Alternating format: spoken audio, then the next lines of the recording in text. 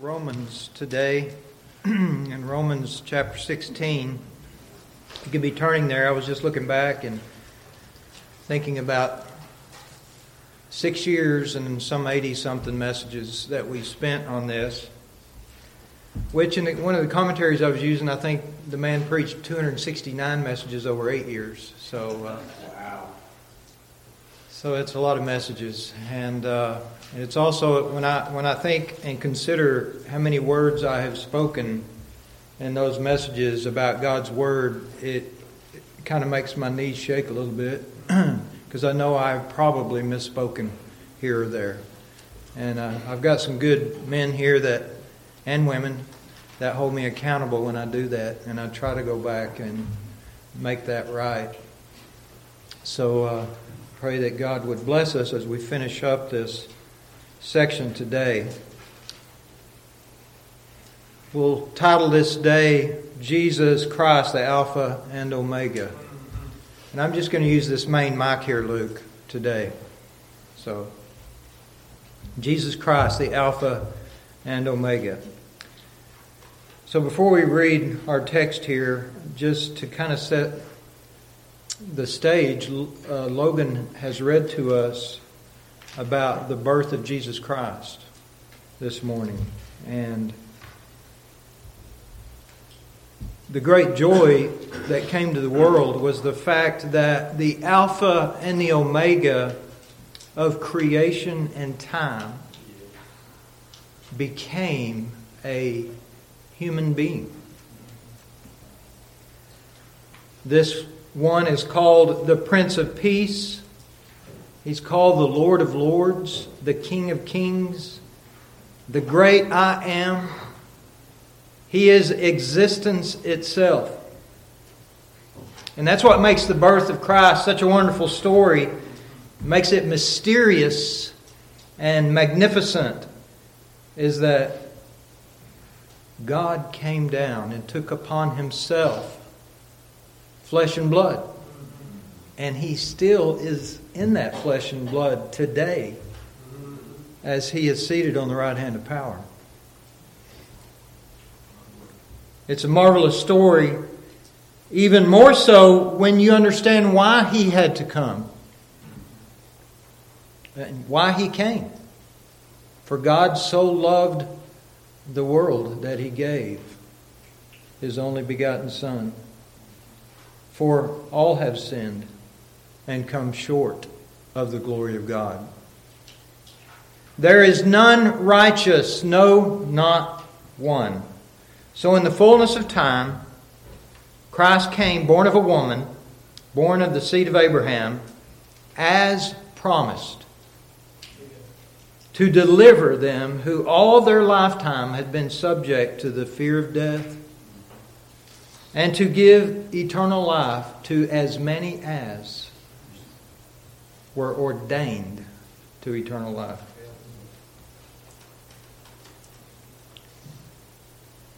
We were ruined by Father Adam and restored by the second Adam, the Lord Himself from heaven.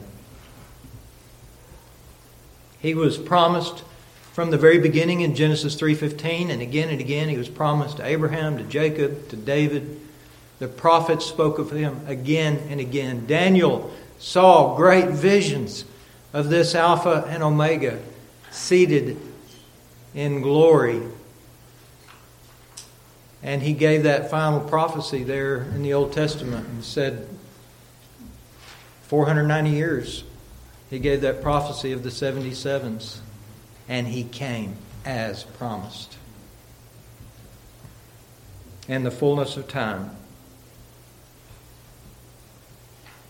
And so from the beginning, He was promised to come. And He came. And this story has unfolded itself throughout history. It's written into history. And it continues to unfold in our day, in our history as we make it. As all of us come by faith and follow this risen King and this risen Savior. And show by our changed lives that there is power in the blood of Christ to change. to be resurrected from a dead life, to be new creatures in Christ.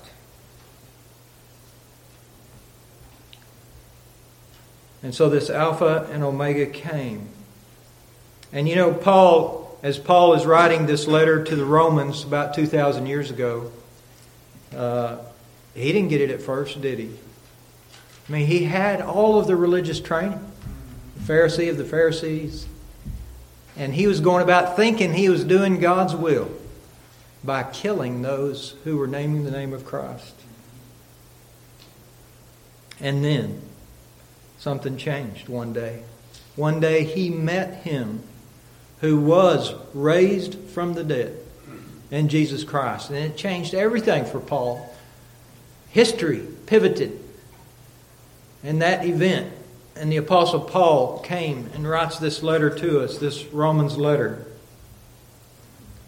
about the Alpha and the Omega, the beginning and the end. And you can see even in Romans, Paul begins and ends with the Alpha and the Omega. If we look at back in the first few verses at the beginning of this letter, let's just read these first few verses and we'll read the last few here. Paul, a servant of Jesus Christ, in Romans 1:1, called to be an apostle, separated unto the gospel of God. Now, what is that gospel, Paul? Well, it's the one which he had promised before by his prophets in the Holy Scriptures,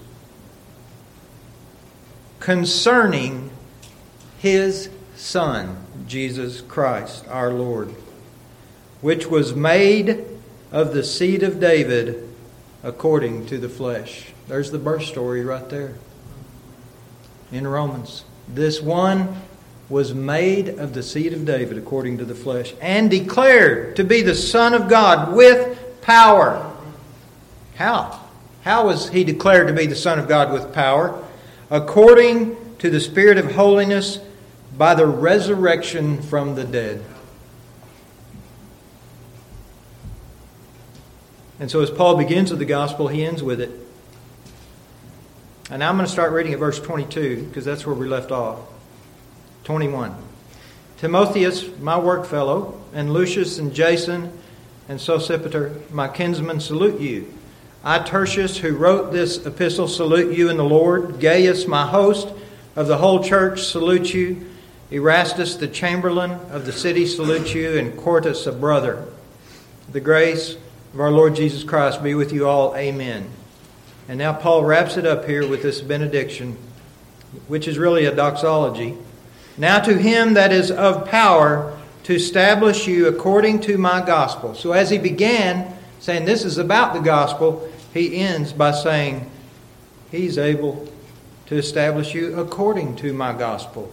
And the preaching of Jesus Christ, according to the revelation of the mystery, which was kept secret since the world began, but now is made manifest. It's revealed. And by the Scriptures of the prophets, according to the commandment of the everlasting God, made known to all nations, for the obedience of faith. Paul began and ended with that too. Obedience of faith. Romans 1:5. The obedience of faith. To God only wise be glory through Jesus Christ forever and ever. Amen. When you know the Alpha and the Omega, Jesus Christ, your life will be filled with joy and peace as you obey Him by faith. We're going to just take a look at 4 points today, maybe 4 or 5. We'll see how far we get. I want to begin here in this section in verse 21 through 23 here. Now, Paul has greeted those at the Roman church, which we went through at the beginning of chapter 16. And here, as he ends the letter, he's sending greetings from those who are with him in Corinth, where he is writing this letter. Now, Timothy, we know. Timotheus, my workfellow. And Timothy means precious to God. And Lucius, which means bright light. Jason, which means one who will heal. Sosipater. And then we have Gaius, which is Lord, and he was the host. And Erastus, which means beloved, who was the city manager. And then we have Tertius and Quartus. And one of the things we see here as Paul is wrapping up, this God calls out people to work together. This is a group effort. This preaching of the gospel and the ministry of Christ's command to go into all the world is done with people working together. And it's interesting here, just a couple of things to point out. Work fellows means synergy or combined energy together in the work. It takes all of us working together. I think Paul demonstrated that. The Holy Spirit demonstrated that as we've gone through these last few chapters of Romans and talking about how important each of us are in the gifting that you are given to work together in this ministry of faith. The other thing I think that it's wonderful to see about what the gospel does. The gospel is the great equalizer. So I was reading through this and doing a little bit of studying. We read these two names, Tertius and Quartus, and that means third and fourth. So I started thinking, would parents really name their kids, number 1, number 2, number 3, and number 4? But in the Roman Empire, in the realm of slavery, there was always a slave that was called number 1. And so there was number 1 slave. There was number 2 slave. Here we have the number 3 slave, Tertius. And he puts here, he's the one who's writing this. So evidently this slave was one, possibly even the slave of Erastus, the chamberlain here, who's the city manager in Corinth. He's the one dictating, and he gets to put in his little bit here. I, Tertius, who wrote this epistle, salute you in the Lord. And then we have Quartus, number 4. Last name mentioned. You've got Erastus, the chamberlain of the city manager. And Quartus, a brother. God calls people out of every walk of life. And when He calls them together, their names are listed in the same sentence. Because we're all brothers and sisters in Christ. You see, this great Alpha and Omega, the Lord of Lords and King of Kings, is so high above us that it's the great equalizer. I'm a worm, you're a worm. Somebody's more of a worm than I am. We're all worms in God's eyes. And we're all His beloved children. In Luke, I think we see this also in the birth story over in Luke. We read there in Luke chapter 2 and verse 8, and there were in the same country shepherds abiding in the field, keeping watch over their flock by night. And so, who is the first people that hear about the birth of Christ? Was it the chamberlain of the city? Was it the kings? Was it the Pharisees and the Sadducees? No. Probably the lowest caste of society got to hear the news first. The shepherds abiding in the field, keeping watch over their flock by night. And lo, the angel of the Lord comes unto them, and the glory of the Lord shone round about them, and they were sore afraid. And the angel said unto them, Fear not, for behold, I bring you good tidings of great joy, which shall be to all people. For unto you is born this day in the city of David a Savior, which is Christ the Lord. And this shall be a sign unto you. You shall find the babe wrapped in swaddling clothes, lying in a manger. And suddenly there was with the angel a multitude of heavenly hosts praising God and saying, Glory to God in the highest, and on earth peace, goodwill toward men. That probably was, that's a sight it's hard to even imagine, isn't it? You got an angel appears, and then a host of angels appear, and the shepherds are the first ones to hear the news that for thousands of years the promised one, the promised Christ, the promised Messiah had been born that very night. And they got to hear the news first. And the response of what do? They make haste. Immediately they respond to this gospel message. And they go to see. And you read later there that they even go and start telling others. And people start wondering. You see, that's always the effect of the gospel. It's such an exciting and marvelous story that when you receive it, you can't keep it in. This is a joy that spills over out of your life, through your face, through your eyes, out of your mouth, in such a way that it will cause other people to wonder about the things that you're saying. And we see that group of men with Paul there at the end of this letter to Romans were like that. They had heard this story and they had come to faith in Christ. And now they were work fellows working together for this cause, great and small. Because as we read there in 1 Corinthians 1:25, Christ came not to the wise, because the foolishness of God is wiser than men, and the weakness of God is stronger than men. For you see your calling, brothers and sisters, how that not many wise men after the flesh, not many mighty, not many noble are called. If you are in a position like that and God has called you, there are not many like you.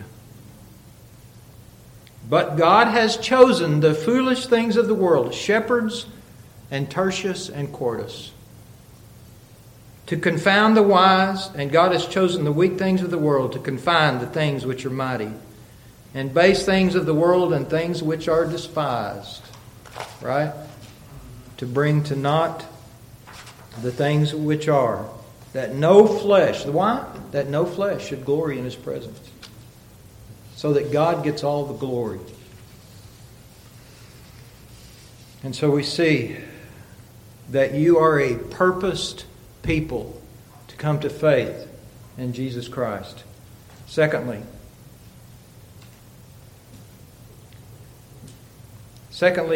God has the power to establish you. He says that here in verse 25. Now to Him that is of power to establish you according to my gospel and the preaching of Jesus Christ. Now to Him. Paul began this letter saying this is about Jesus. It's concerning Him. And now he ends this letter saying now to Him. The Alpha and the Omega is separating people into local bodies, local congregations, for the obedience of faith. He's establishing them. It means to make them steadfast. Through purpose, through plan, through power. He's taking people and He is raising them from the dead through regeneration into faith. Into the kingdom of God. He does this by external and internal call. That's what we believe, right? I'm here now with the external call. This is the foolishness of preaching, that God saves them which believe. And the Holy Spirit comes and He preaches a message that's much better than the one I can preach. And that's my prayer when I preach, is that God, Holy Spirit, preach a better message than I can. I know I'm going to stumble around up here, but I know you can make it plain to them. That's always my prayer and my hope. And through that internal call, with the external call, God is establishing you. He is establishing you.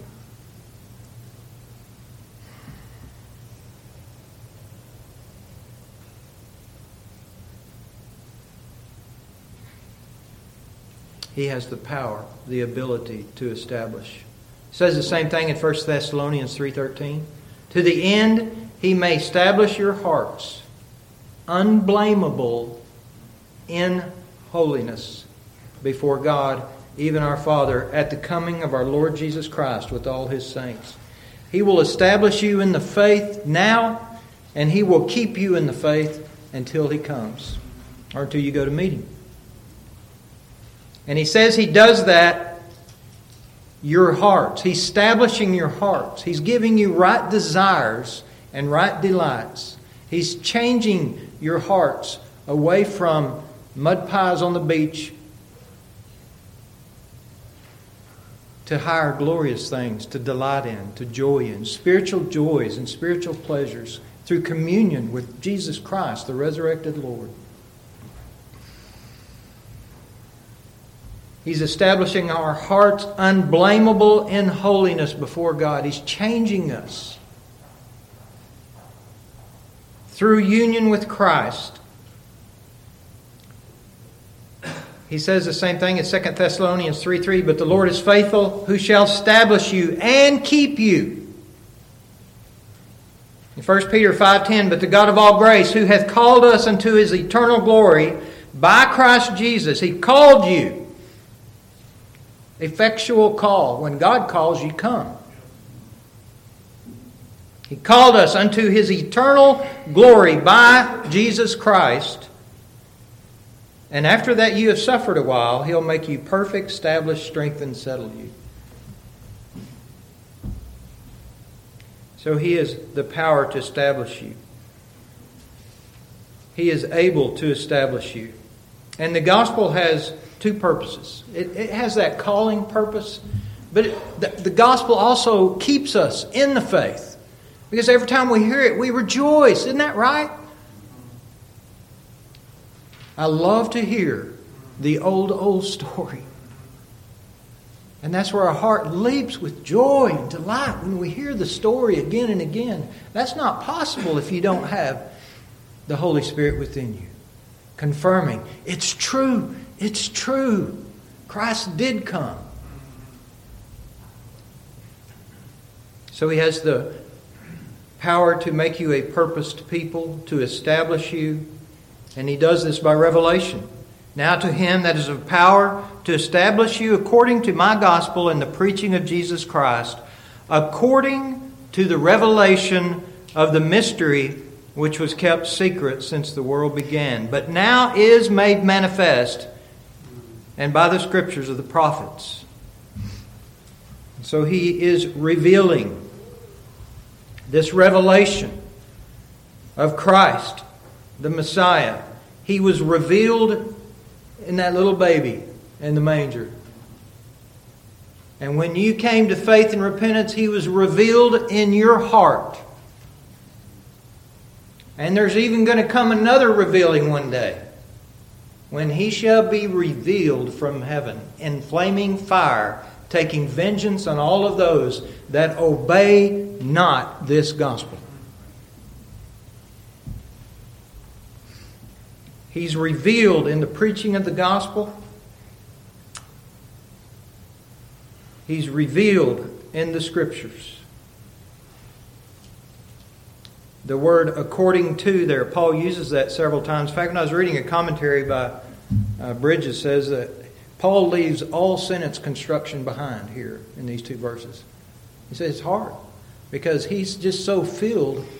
Paul, he's just overflowing with all of these wonderful things. As he's finishing this letter, he's just piling on and piling on and piling on. According to means agreeing to, in harmony with. And so we're called out and established by this revealing that takes place under the preaching of the gospel by the Holy Spirit. And this revealing supposes something that was not seen before is seen. So you hadn't seen it before. Paul is on the way to Damascus, and then Christ is revealed to him. And he's transformed. It's an uncovering. It's laying bare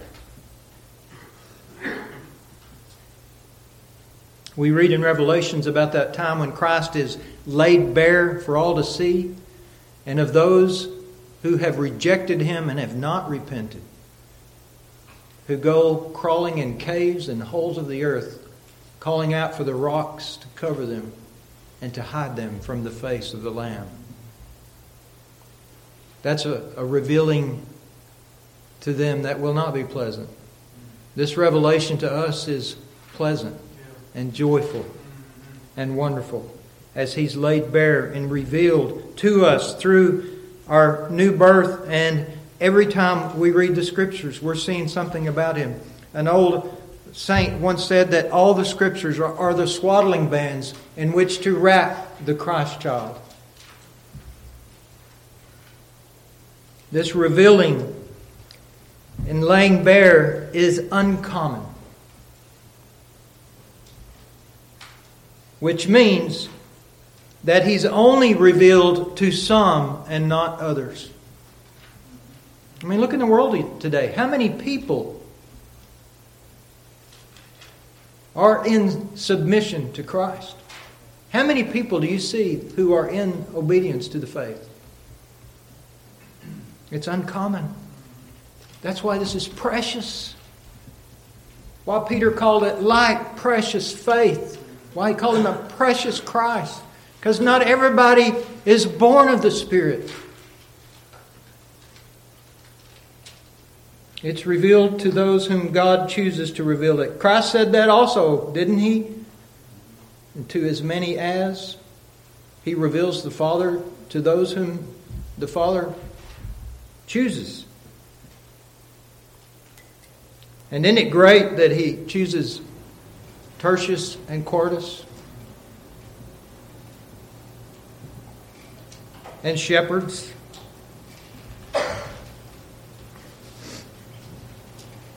to reveal the greatest mystery of all?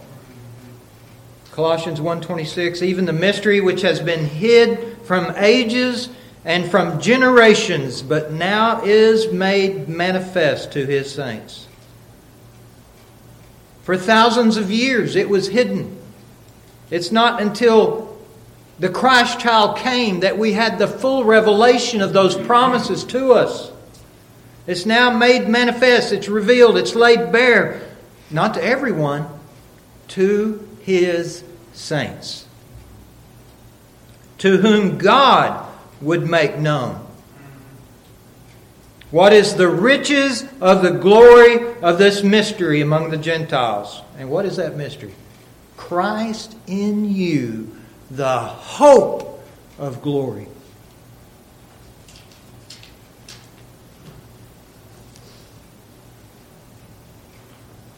Paul would also speak of this to Timothy, this great mystery that's being revealed and laid bare for us. In 1 Timothy 3:9, he says, holding the mystery of the faith in a pure conscience. And then he mentions it, he clarifies down in verse 16 there, and without controversy, great is the mystery of godliness. God was manifest in the flesh. That's the birth of Jesus Christ right there. God Himself, the Alpha and the Omega, the one that's lived forever. In the second person of the Godhead was revealed in human flesh. Justified in the Spirit, seen of angels, preached unto the Gentiles.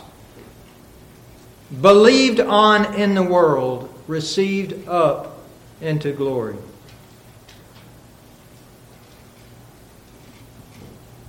And Peter would speak of it this way. He says, of which salvation the prophets have inquired. These prophets of old, they searched diligently. They prophesied of this grace that should come unto you here in 2022. Searching what? They were searching the Scriptures. They were trying to figure out what manner of time, when would Christ come? What manner of time the Spirit of Christ which was in them did signify when it testified beforehand the sufferings of Christ and the glory that should follow. the resurrection and ascension. Unto whom it was revealed to these prophets. And it wasn't revealed for them, but to you. They ministered these things, which are now reported to you by them that have preached the gospel with the Holy Ghost sent down from heaven. And this is such an amazing mystery that he even says there, which things the angels desire to look into. It's such a wonderful mystery. This is the sitcom mystery that even the angels want to watch. They set forward on the edge of their seat. How is God going to save humanity out of the pit? How is He going to do it? Mystery means to shut the mouth. Shut up. We have that expression, don't we? People say that. This mystery, the mystery means it's a mystery so amazing. When you see it, every mouth is stopped.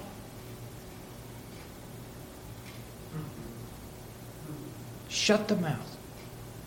And that great final revealing of this Christ, there's going to be nothing anybody will be able to say at that point except bow the knee and confess He is the Christ.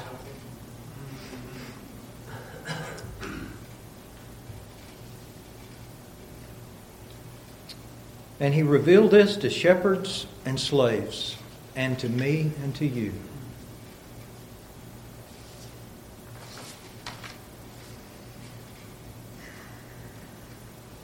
Such a mystery. It's a mystery of how to overcome death. I've talked to this before. There is all kind of scientists out there who think they can overcome death. There's now the transhuman movement. There's a Russian that believes that we can be able to download ourselves into a computer one day. That's how we'll live forever. Others are freezing their bodies in Arizona, and they think science will one day advance to the point they can thaw them out and raise them from the dead. They'll put faith in science. They won't put faith in the one who actually rose from the dead, who predicted He would do that, and then did it, and then ascended up on high, and was witnessed by hundreds. Isn't that a great mystery to know about how to be raised from the dead?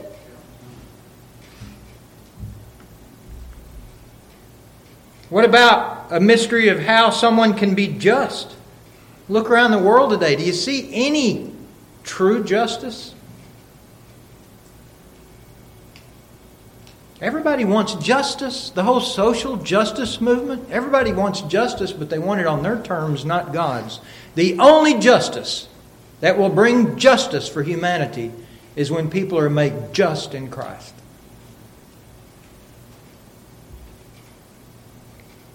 If you took all of the holiness of all of the angels that did not fall and that are in heaven and put them in one person, that would not be enough righteousness to save one human being. But this one who came from glory, the Alpha and the Omega, Jesus Christ the righteous, He Himself has enough righteousness in His blood to save people on 1 billion worlds from their sin.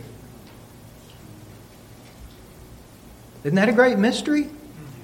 How one person could be so perfect and holy and righteous that one drop of His blood is sufficient to wash it all away. To cleanse the conscience.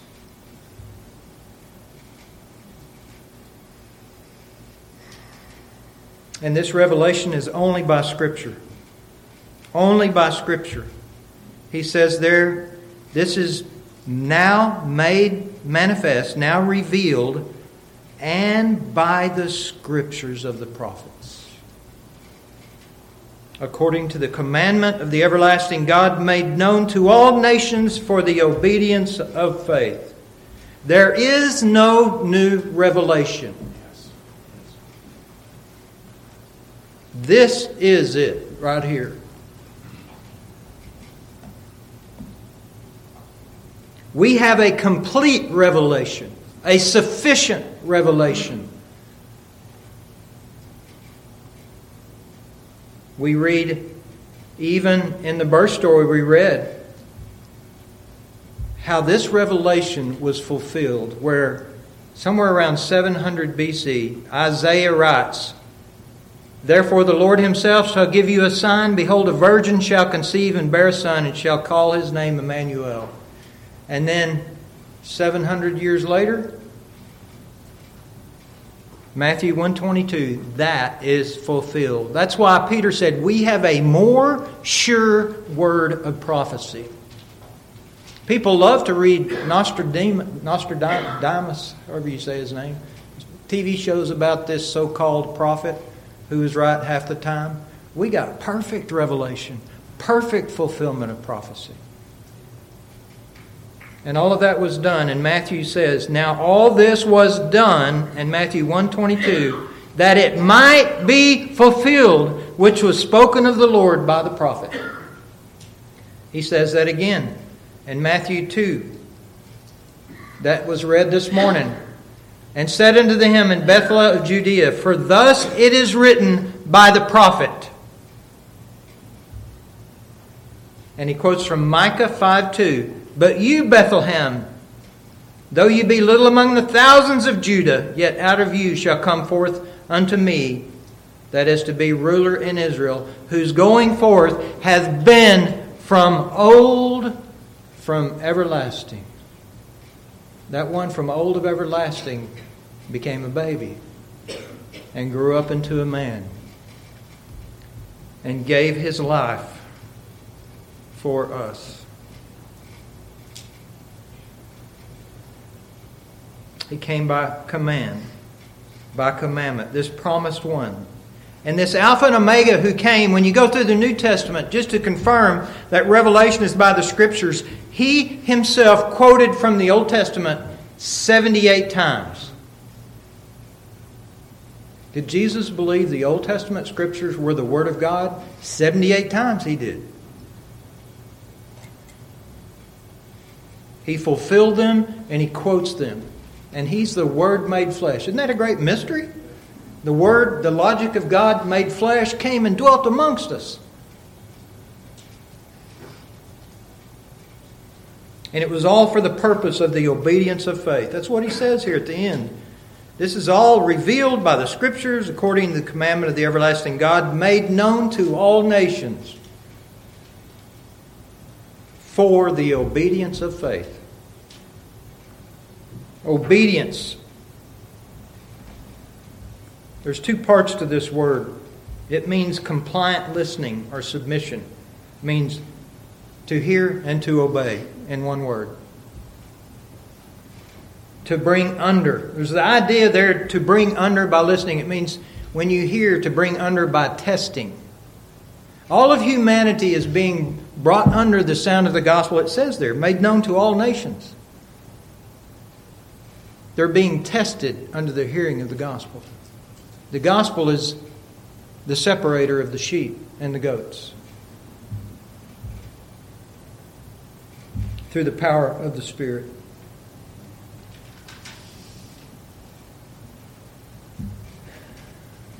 The very purpose of the Alpha and Omega was that his life would be preached among people, and that there would be those that he would open their ears that they could hear and obey.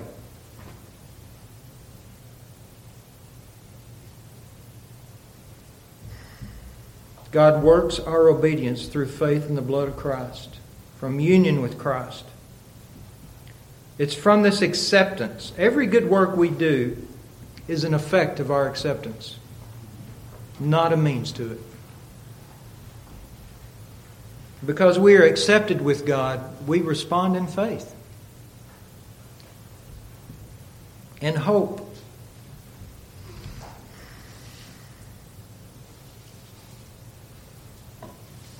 Marvin read that text this morning. which is actually quoted in the New Testament too. The people which sat in darkness saw great light. Unto them which sat in the region and the shadow of death, light is sprung up. In June and July of 2018, a junior association football team and their assistant coach were rescued from a cave in northern Thailand. Y'all probably heard about this. I think it's been made into a movie. 12 members of the team, aged 11 to 16, and their 25-year-old assistant coach entered the cave on June 23rd after a football practice. It was the birthday of one of the boys. Shortly after that, heavy rain began to fall. And this cave system that they went into flooded, blocking their way out and trapped them deep within. And they had to go deeper and deeper to escape the rising floodwaters to try to survive. Efforts to locate them were hampered by rising water levels.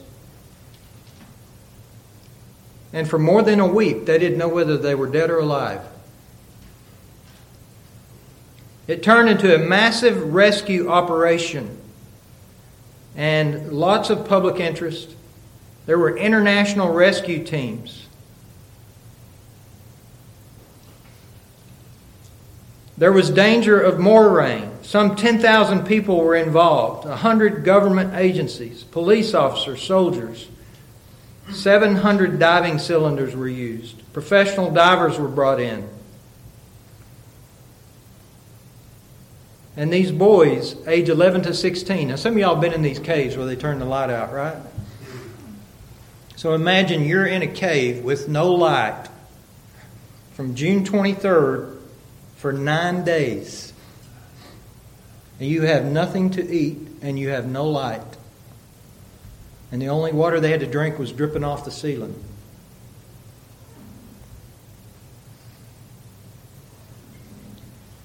And then after 9 days, they're sitting there. They start to see a little bit of light down in the water. And a British diver, John Valentin and Rick Stanton, came up out of the water with their headlamps on and found them all alive. Can you imagine what that must have been like? You hadn't eaten in 9 days, all hope extinguished, no light, and then somebody comes. Can you imagine the joy, the relief when the light came into their world?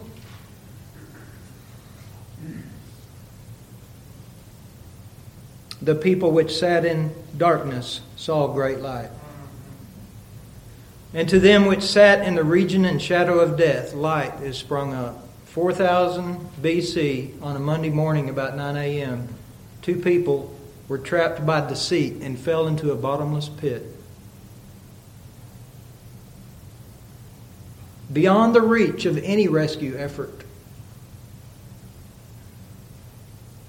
And for thousands of years and thousands of generations, their children were all born in this pit. Except the difference is they had a promise. And many of them believed in that promise, whereby they escaped the pit of darkness. And Christ came up out of that dark, murky water when there was no hope for humanity. And the light of the world was born so that we might escape. This is the great gospel of Jesus Christ.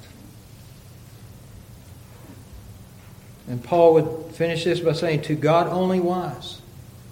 Who could be wise enough to roll out a plan over thousands of years to make it happen exactly on time, every time, in the fullness of time, according to His plan to bring forth a Savior, Messiah, into the world, and to plan to save a people, and not one of them will be lost. Every one of them that are ordained to eternal life believe, and they are obedient to the faith. That's good news, isn't it?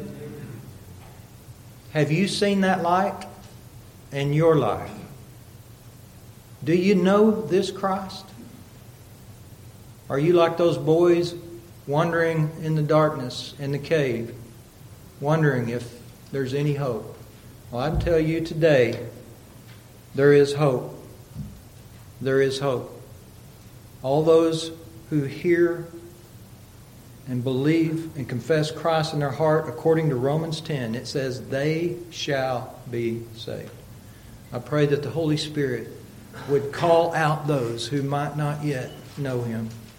I pray that God would bless you in the time that we spent for 6 years going through Romans. I pray that the Lord would seal up such a blessing in your life that every time you read Romans, you would rejoice and be filled with joy as you see the unfolding of the great theology, the great truths of Jesus Christ and how He came to save sinners.